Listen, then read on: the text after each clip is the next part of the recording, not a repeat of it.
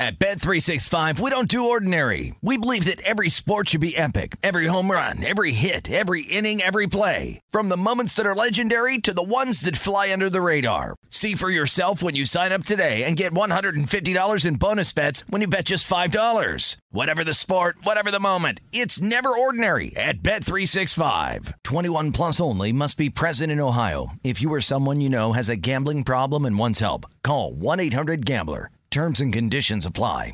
Open a limited-time 11-month certificate at Kemba Financial Credit Union. At 5.25% APY, it's more than triple the national average, plus it's a safe and secure way to grow your money. Visit your local branch or kemba.org/CD for details. Offer expires May 31st, 2024. APY equals annual percentage yield. Restrictions apply. $500 minimum and $250,000 maximum deposit. Advantage status required. Comparison based on bank rate average. Federally insured by NCUA. When you buy Kroger brand products, you feel like you're winning. That's because they offer proven quality at lower than low prices. In fact, we guarantee that you and your family will love how Kroger brand products taste, or you get your money back. So next time you're shopping for the family, look for delicious Kroger brand products, because they'll make you all feel like you're winning. Shop now, in-store, or online. Kroger, fresh for everyone.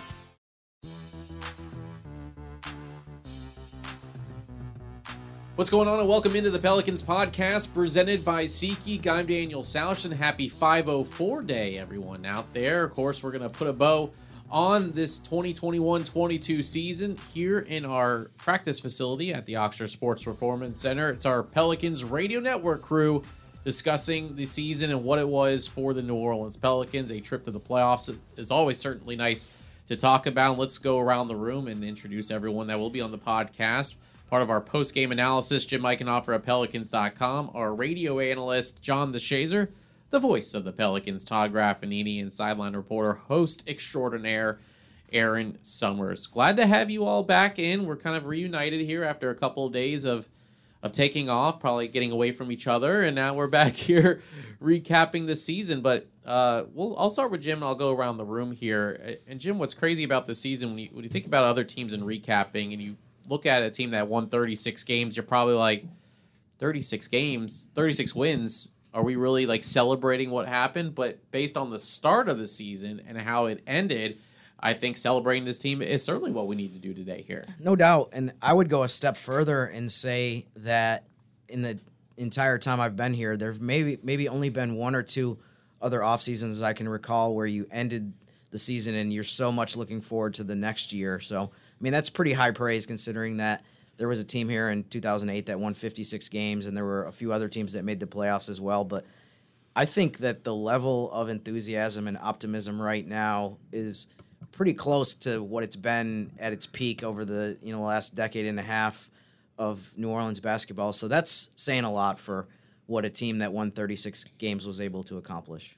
JD, how fun of a run was it? You kind of, obviously with your split roles, you really got to sink in, probably at the best time, the way this team was playing post All-Star break and the way it go. How fun was that just to kind of see the evolution of this team with CJ McCollum going through that playoff push? Well, first, I got all the dubs, none of the L's. So you did. You guys. I took the L's. You took the dubs. Appreciate it. Yeah, I mean, just to see them kind of not just figure it out, but to not wane in believing that they could figure it out. Because, when you're 1-12, 3-16, we keep saying that all over and over, it's easy to let go. It's easy to say, you know what, this is not going to happen. And yet they didn't. And not only did they not let go, but figured out a way to get in. And I mean, so it was really, really fun to see this team mature. You add C.J. McCollum in, and C.J. just brought not just a refreshing attitude, but you're talking about a guy who scored 20 a game for 7 straight years. So he gives you a legitimate score, a legitimate go-to guy, a legitimate alternate guy when Brandon Ingram's not on the court or when he even is on the court. So it was fun to watch, really fun to watch. Todd, you got to go through the roller coaster ride of this season all the way, with all the COVID things going on too. I mean, including you were affected by it.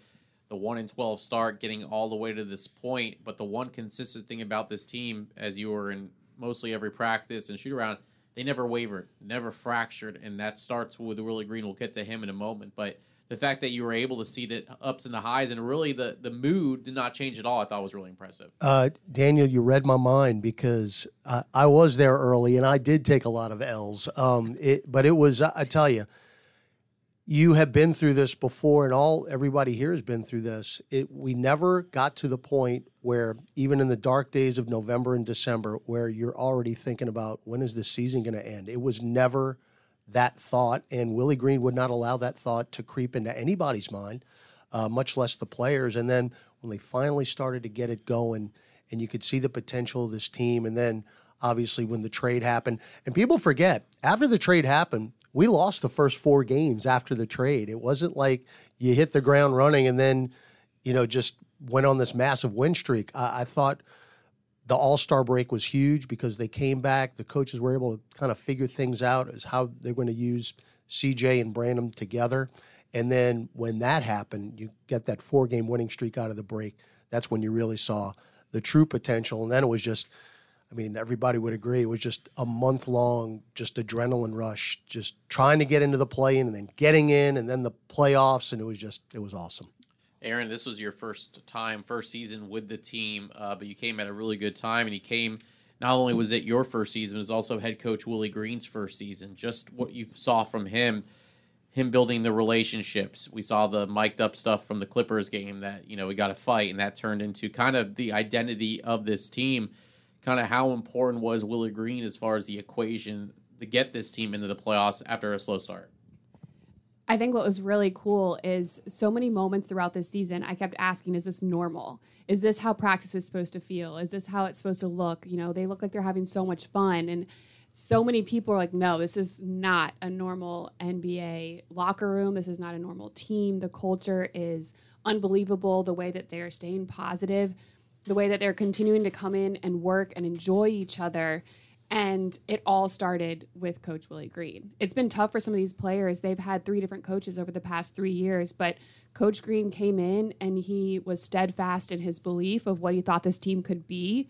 And he instilled that belief in the team. And we really saw it come to fruition towards the end of the season, where these players would tell you, we are going to the playoffs, regardless of our record, regardless of how we've been playing, regardless of losing those 4 games, even with the acquisition of CJ McCollum. They believed.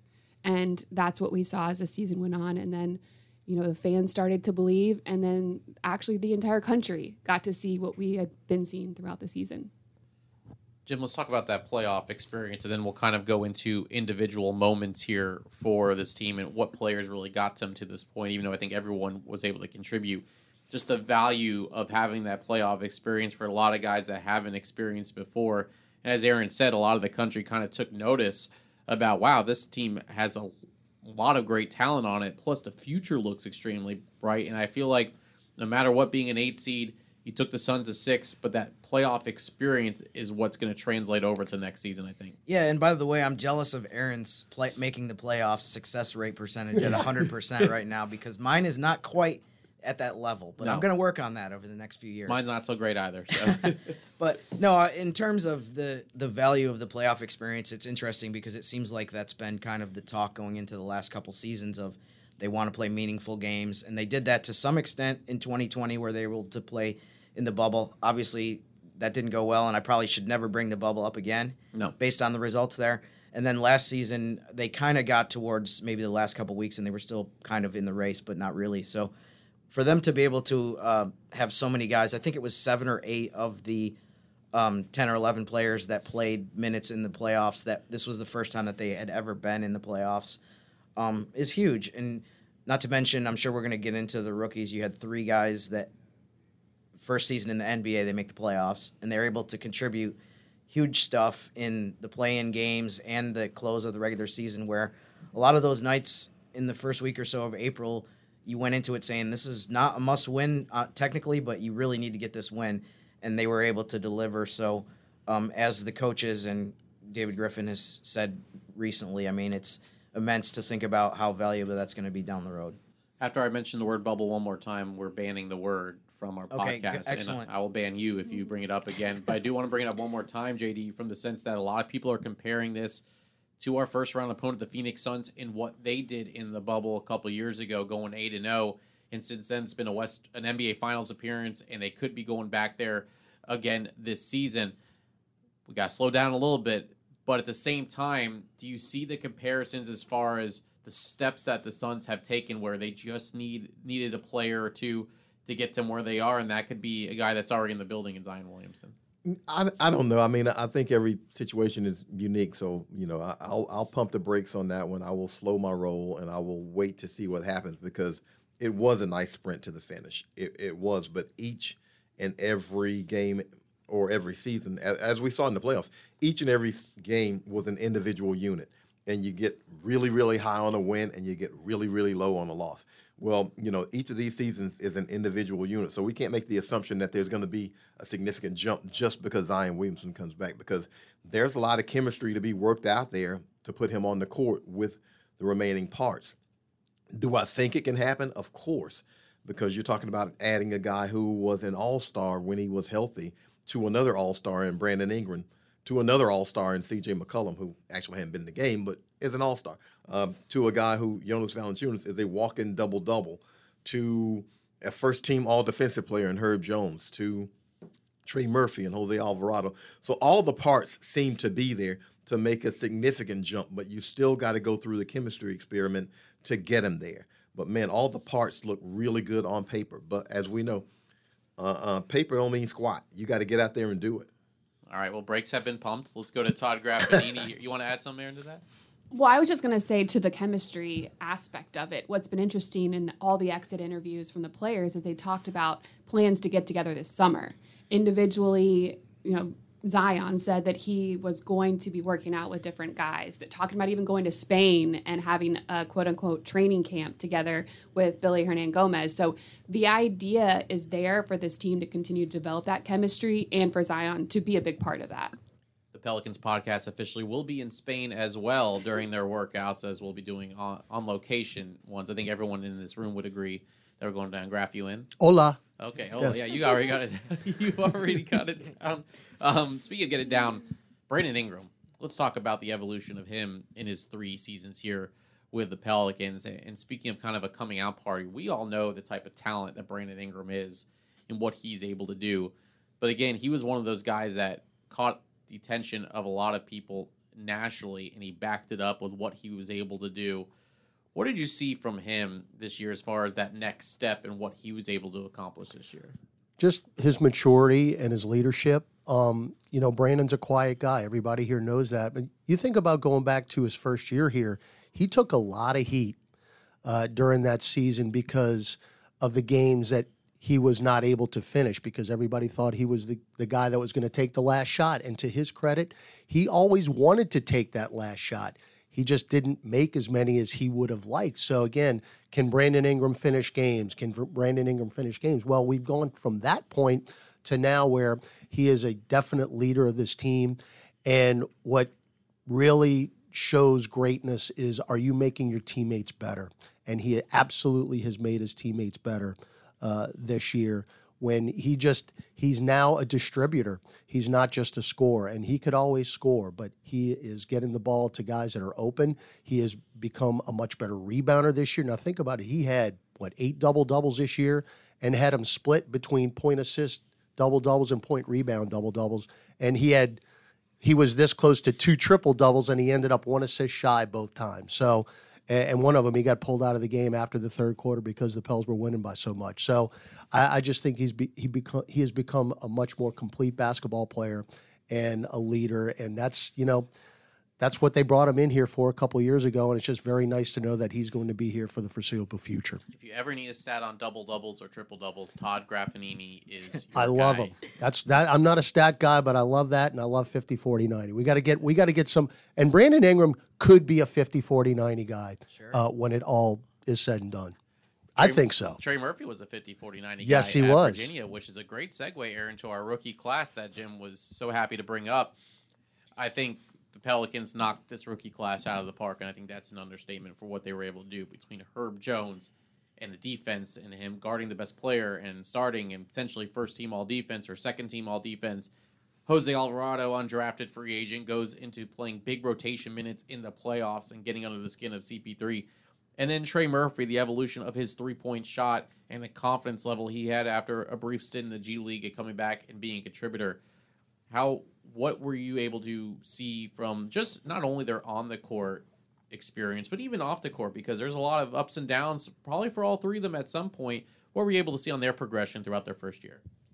Going into this season, we expected a lot from Trey Murphy because he came in as your shooter. It was a little bit different for him as far as acclimating to playing at this level, especially defensively. And he kind of like swallowed his pride and he accepted his need to work on some things. He went to the G League and he got some more confidence and he continued to try to stay mentally prepared and he put in the work. So when he did get his opportunity, he was ready to go. As far as Herb Jones goes and then Jose Alvarado, both of those guys played 4 years in college. They have a lot more experience and they were, I think, more ready to come in to the level that they needed to play at, especially defensively.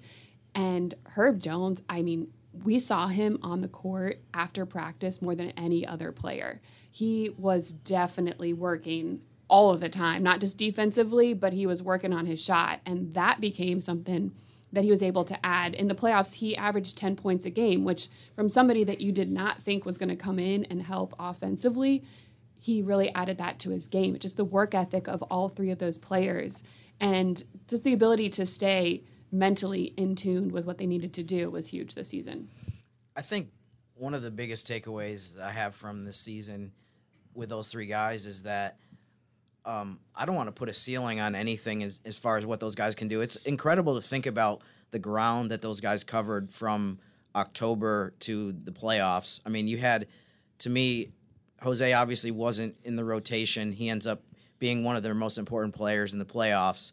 He made massive strides offensively in terms of figuring out how do I get my shot off, how do I get in the paint. He did so many. He looked like a totally different player in terms of how comfortable he was with the ball. Herb started the season, as Aaron references, a guy that you don't expect a lot of offense from him. In the playoffs, he's getting a steal in transition against three guys, putting the ball behind his back, going in for a layup. He's hitting threes, which was something that was considered to be a big weakness of his game when going into the draft and something that people knocked him for as far as draft analysts. Trey was out of the rotation, and then in the play-in game, he's making huge shots, some of the biggest threes of the season against the Clippers to get New Orleans into the playoffs. So I think one of the things I'm the most excited about with all three of those guys is just to see how good they can become because, I mean, just based on this season, I have so much enthusiasm for how good all three of them can be. And instead of sitting around saying, like, well, I think this guy can, like a Jose, he can be a decent backup, whatever, 8th man, 9th man. I'm like, I want to throw all that stuff out the window and just say, like, based on the improvement that they've all three of them have made, like, how good can all three of these guys become? I think the ceiling is very high for all of them. Yeah, I'm a little bit ticked off that we didn't see it coming, really, because think about this. I mean, we always say stuff like, defense travels. Well, guys who defend in high school and defend in college defend in the NBA. Guys who defend. And Herb and Jose were defensive players of the year in their conference. And then we were really surprised, which was a great surprise, but we kind of should have had an indication that they'd be able to defend at some point during the season. And the same thing with offense. Trey was a 50, 40, 90 guy in college, but you get to the NBA and folks figure you out. And they're like, okay, we're not going to let you do that, young man. Do something else. So his adjustment, we kind of, we jumped on what we saw in Summer League when guys are playing against, basically plumbers and barbers. And I shouldn't say it that way. But JJ Redick in the building, ladies and gentlemen. Exactly. But I mean, we jumped on it and it was like, okay, but there's an adjustment. There's a huge jump when you get to the NBA regular season games. And even if you have a smidge of success, teams start saying, okay, we see what he can do there. We're not going to let him catch and shoot. Okay, we see he likes to go right. We're going to make him go left. Okay, we see he likes to, shoot it, 3 times off the dribble, and we're going to see if we can make it dribble it 5 times. So people figure it out.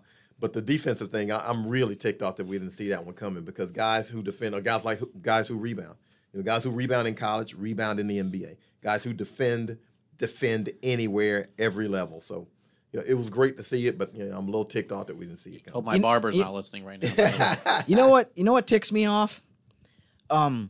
The fact that Is this Festivus or we have grievances right now? I want to build on what JD said. It's May. As far as venting.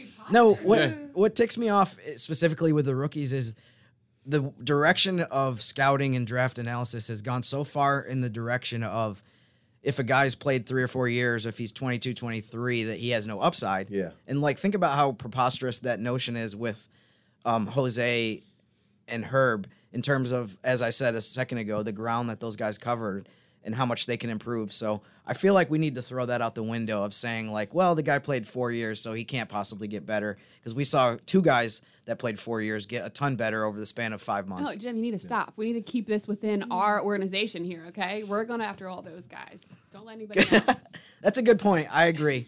Yeah, all the other teams my message to the other teams is guys that are playing 4 years in college, they can't get better. I got to go to the Jose story because it really is the most fascinating of it all. And you think about it, and it's really, really unfortunate because Kyra Lewis tearing his ACL opened the door for Jose Alvarado. If that does not happen, who knows if we even see Jose at all this year the way Kyra had been progressing throughout the season. Jose made the most of his opportunity, so much so where he might not have played a minute with the big club, and now people are chanting his name in the Smoothie King Center. I mean, it's just, it's incredible. He could shoot. He could shoot, by the way. I swear this is not revisionist history. The day after media day, I told several people, I'm like, this Jose Alvarado guy is awesome. If you talk to this guy, it's like you want to root for him. Obviously, I wasn't expecting him to be in the playoffs playing big minutes, but I mean, he has that kind of personality that I think everybody grew to love. That he's just the underdog, and his attitude was unbelievable. When I talked to him on media day, I immediately could see why they wanted to sign him to a 2-way contract and why they wanted him to be part of the organization, because it's just immediate. When you talk to him, you can tell he's A++ in all of the different intangibles. Yeah, forget the merch. You can love me with a T-shirt, but love me more with the contract. Yeah. And that's what they did. They loved him more with the contract. And that's the thing. You obviously 2-way guys can't be eligible to play in the playoffs. He became so essential to this team that they had to sign him to a contract because he needed to play in the postseason. He was closing out games. Unbelievable. Unbelievable. One more thing before we kind of focus on the offseason, Aaron, is everyone talked about the C.J. McCollum trade, but not a lot of people talked about who else was a part of that trade. And I think Larry Nance had a big impact on this team since he got here. Of course, he was injured at the time when he got here, but he was ready to get on that court, traveled back with the Pelicans after surgery, was dying to get on the court. When he did, he also made an impact on this team's push to the playoffs, not only on the court, but off the court, kind of mentoring some of these young guys.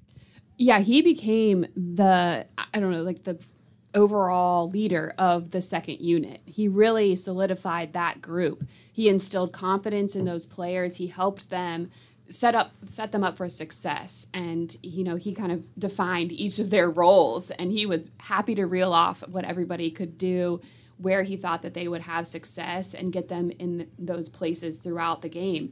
It was really cool to see how players like Trey Murphy kind of fell under his wing and really respected him as a player. But I think it's because he came in and he put in the work, and he was at practices and he was asking questions and he was trying to get to know the guys, even though he wasn't able to actually participate.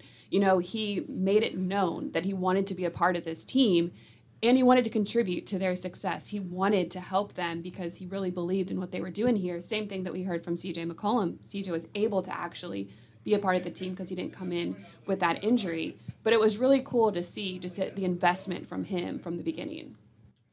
All right, as we wrap up this show here, appreciate everyone joining us. Let's kind of look ahead here to this potential offseason. But I want to start with something that David Griffin brought up, Jim, and we can all go out in the room and talk about this one thing, or you all can talk about kind of what the next steps are for this Pelicans team.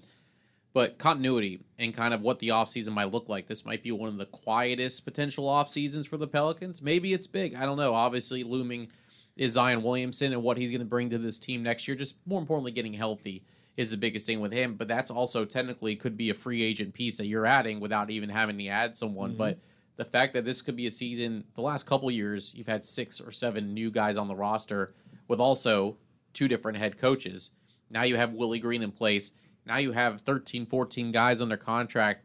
How nice of it, I'm not going to say nice of an offseason because there's still going to be plenty to do, but how fortunate this team will be in the position they are that really you're not looking for a ton here. You're just kind of adding some minor pieces to get to where the next step is for this team. And if there is a big piece, quote-unquote big piece, put into play, added to the mix, it's going to be a top 10 draft pick that I'm sure we're going to be talking about a lot here coming up in the next couple weeks. So, I mean, that's exciting as well that you have a chance to add something that a player that is extremely talented. I mean, if they move into the top 4, I'm no draft expert, but I know that people are saying that there's a top tier of 4 or 5 guys that are kind of stand out above everybody else. If they move into the top 4 at the lottery, I mean, you're talking about another very significant add to the roster. But in terms of the continuity, to me, one of the things I'm looking forward to this offseason and then when we get into training camp next year is how much internal development they can make. I think one of the areas that is pretty obvious that they need to improve upon is three-point shooting. But I think they can do that at least partly from the guys that are here improving, whether that's Trey Murphy ends up improving as a player overall so that he's on the court more and plays more minutes, so your three-point percentage goes up because you have one of the guys that's the best at it, in the lineup more often or more frequently. Herb obviously is going to keep working on his three-point shot. There's other players that have shown that they can improve in that area. So I think I love the fact that they're not going to be probably making sweeping changes to the roster. And as far as the chemistry that we've all kind of touched on, it's so good right now. So to be able to keep that group together, I think is going to pay off in a lot of ways next season that you can't even really measure. JD, where would you, I guess, find the missing piece, or what is the missing piece? Or is it more just even the evolution of the guys that you had, the progression is even just more beneficial for next year as you try to climb your way in the Western Conference standings? Well, you would hope that the hunger will be there. I think it will be. These guys got a taste of it, and so now they want to understand exactly how far they can go. But, I mean, the biggest thing is obviously Zion. How do you integrate him? How do you put him on the court with the pieces that you have and keep a smooth flow going? Because working out in the summer is fantastic. Street ball up and down, woohoo! Yeah. But now Willie Green's got to get the whiteboard and he's got to draw up some stuff, and it's got to all work, and not just to keep guys satisfied and get them touches, but for guys to be unselfish and want to play together and want to make that sacrifice toward the team goals. How is that going to go? I think it's going to go well, but thinking it's going to go well in May is different than it going well in November, December, January. So that's going to be the big thing. When Z gets on the court, how does he fit with what they're doing? Before I'm going to ask you two the same question. Speaking of team goals, what would be a goal for next season? Where is the progression with this team? Is it, all right, you got in at the play-in. Is it 1 through 6 now? Is it home court in the first round? Like, where do you take this? What's realistic as far as the steps you need to take in order to show progression here? Got to see how Zion is integrated in. But no, play-in cannot happen. And I think we saw, guys maybe wear down a little bit at the end of the Phoenix series because of those 2 play-in games. And again, the emotional and physical grind it took just to get into the play-in, that to me is the goal next year. I mean, you can talk about getting home court being a 4 seed, but I think the team is going to be constructed well enough where, to me, the whole thing is about being healthy next year. I mean, that to me is it. If the team stays relatively healthy, guys are going to miss games. I mean, that's just the way it is nowadays. But if you stay relatively healthy, I don't think there's any doubt this is a postseason team. And I'm not talking about play-in. I'm talking about 6 or higher. Yeah, just to piggyback off of that, definitely health would be a huge focus. You want to make sure that you have one of your better players on the court for the majority of the season. Even with Brandon Ingram, you want to make sure that he's able to play a few more games than he did this season. And then hopefully COVID isn't as big of a factor as it was this past year as well. So all of those things. And then you think about with head coach Willie Green, it was his first season as a head coach at all, at any level here. So the progression that he's able to have from year 1 to year 2, everybody talks about how there's so much growth between those 2 years, just kind of getting a better understanding of what it takes to be that guy, to be the guy that's the one calling the shots all of the time. And then the caveat of how you integrate Zion into that as well. You know, the culture has been established. You know, this team gets along. You know that they know what it takes to get there. So do they start that from game one and carry that on throughout the season? I want to piggyback on what JD said about the hunger. Look, I know everybody was bummed out that it ended and we were on a great run. And look, Phoenix, they were the better team ultimately. But I don't think it could have gone any better for the Pelicans in the sense that they know now what it took to get in.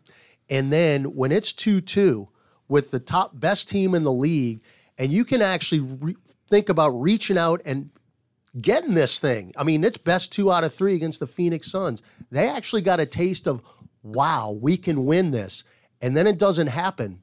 And now you come in knowing what it takes. And man, we want to keep this thing going. Not only this first round, whatever, let's keep this going. Because if you look at what happened with the Hawks last year, Daniel, and everybody else, the Hawks got to the Eastern Conference Finals, and then they just figured, hey, we're going to roll this thing back and just waltz into the playoffs again and go through a roll. They didn't make any changes on their roster, and look where it got them this year. They didn't come in with the hunger that I know the Pelicans are going to have going into the season next year. So, I think they got a little bit too much of a taste of it where the Pelicans just got a little taste and now know what it takes to get back to the next round. As Monty Williams said, he got too happy on the farm.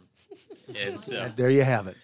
In the NBA, you usually have to have some heartbreak before you get the success. I mean, it generally happens that way. This ain't like football where, the Bengals jump up out of nowhere and they go to the Super Bowl after they haven't been to the playoffs in God knows how long. In the NBA, it's a 7-game series. So you got to beat somebody. They won't lose to you. You got to beat them. And so you usually have a little bit of heartbreak before you can get to that successful stage. And hopefully this heartbreak will push the Pelicans to that stage where they want to go. And also the Western Conference could potentially be even stronger next year. In fact, in the Clippers, and if they get healthy, and again, it always is a mess when it comes to the offseason and who brings in what. There could be some teams that are up there that could be broken up. There could be some teams down low that end up making a rise as well. But I think we all can agree how fun it was for this Pelicans team and how excited we are for the future. So for us, it's sort of 1, 2, 3 Cancun time, as we will take a little bit of time off, but there's no rest for Jim and I. As we will begin our player recaps next week. We'll start with our starting lineup next week, Monday through Friday, and work our way through the roster. Aaron Summers will have a video aspect of that as well. So keep that in mind. We'll have lottery previews. We'll have draft previews. So we're technically not done yet, but this will be our final put a bow on the 2021-22 season. Jim Eichenhofer, of course, will continue to do his work on Pelicans.com. John DeShazer, radio analyst, will now turn his attention a little bit to your New Orleans Saints. Todd Graff, ED Pelicans radio analyst, Aaron Summers, host and sideline reporter for the Pelicans. I appreciate everyone for coming in and talking about this season. Thanks to everyone listening at some point or for all of the season. And until next time, I guess until Monday for Jim and I'm Daniel Salerson. Thanks for listening to the Pelicans podcast presented by SeatGeek.